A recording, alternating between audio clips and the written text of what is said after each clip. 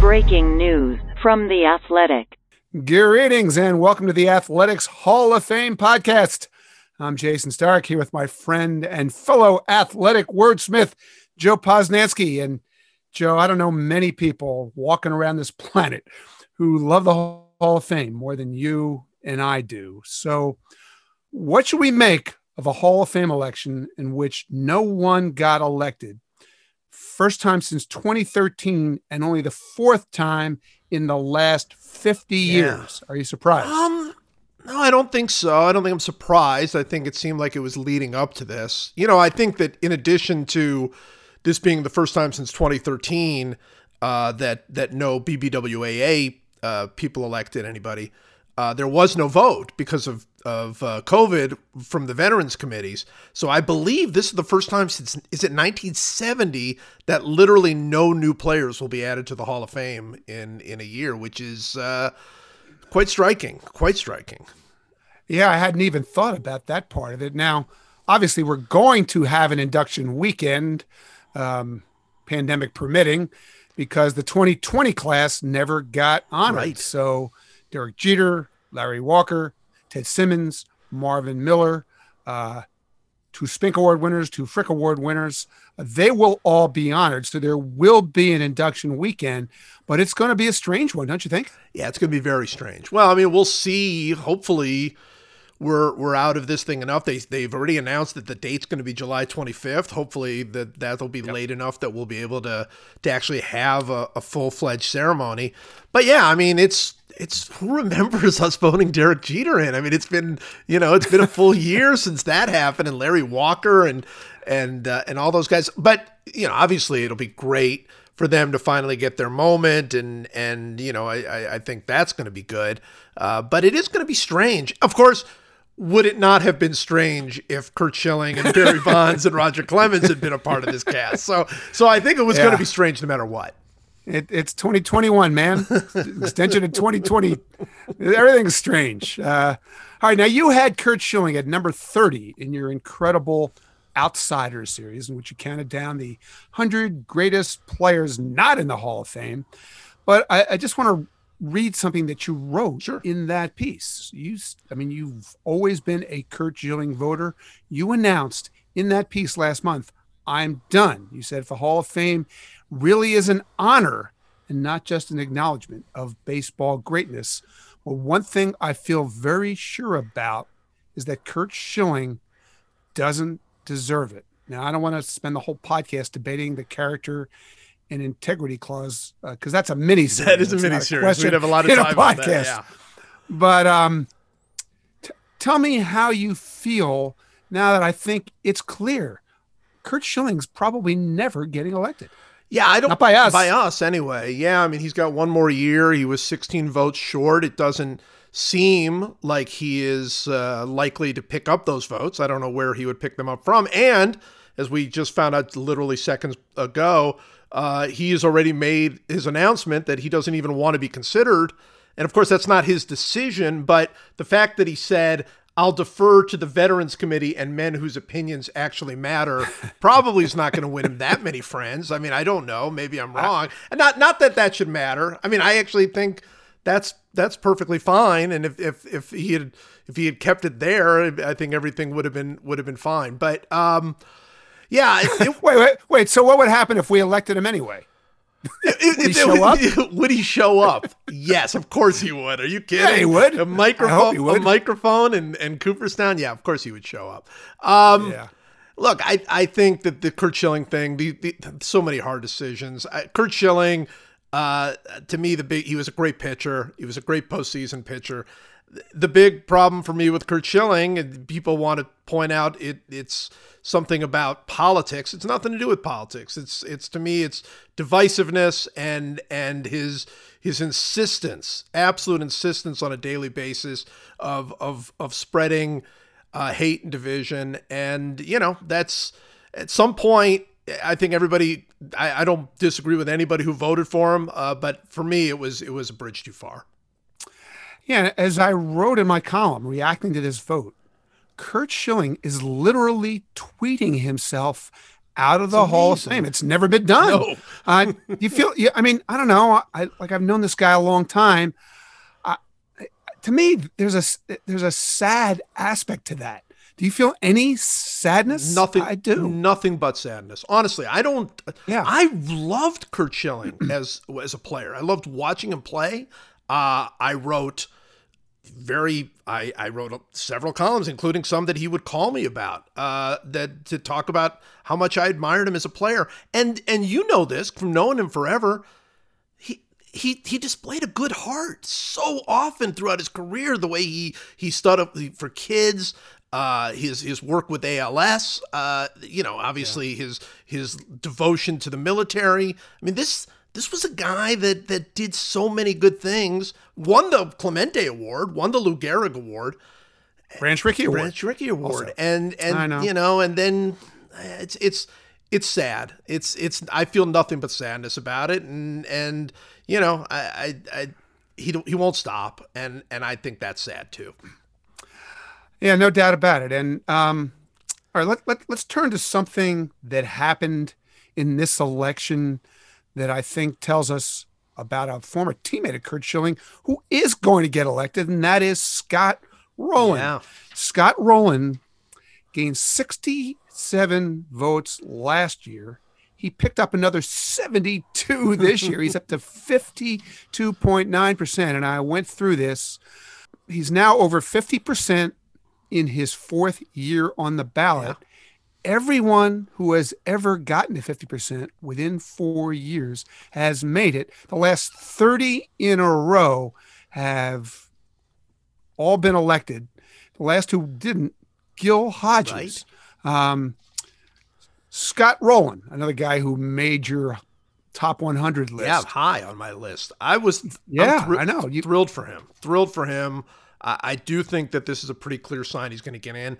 The thing that I find fascinating about Scott Rowland is not only that he gained so much, but he leapfrogged Omar Vizquel.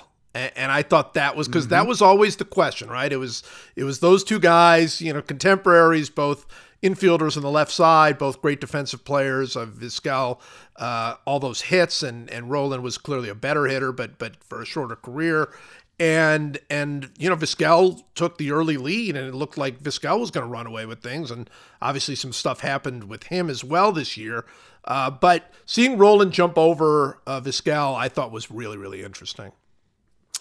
Yeah, no doubt about that. I don't think we want to spend a lot of time on Omar Vizquel either. No. But let me just talk for a second about Scott Rowland because I was working in Philadelphia when he arrived at the big leagues, and it didn't take long till you realized that he was then what we think of Nolan Arenado as being now. Like as I wrote in my other column, my ballot column, he thought he was going to catch everything hit between shortstop and Manayunk.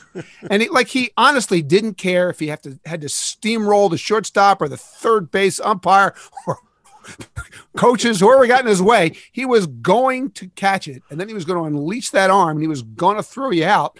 And he just played the position with this ferocity that was so much fun to watch. And it's just so interesting, Joe, because people look at Adrian Beltre as a surefire first ballot Hall of Famer.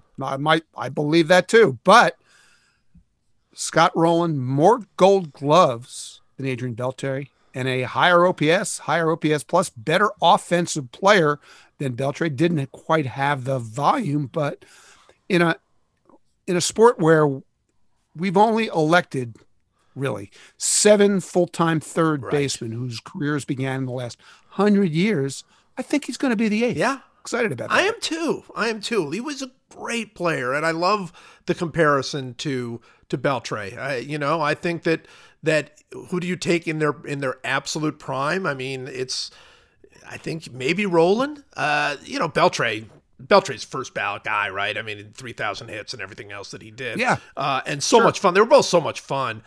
Rowland never really got that kind of acclaim, and he should have, because he really was a fantastic player. Yeah. All right. Let me run through a few other guys who vote totals went up. Tell me who got your attention. Todd Helton up 64 votes, jumped by 15.7%. Man, he's at almost 45%. Billy Wagner went up 60 votes, almost 15%.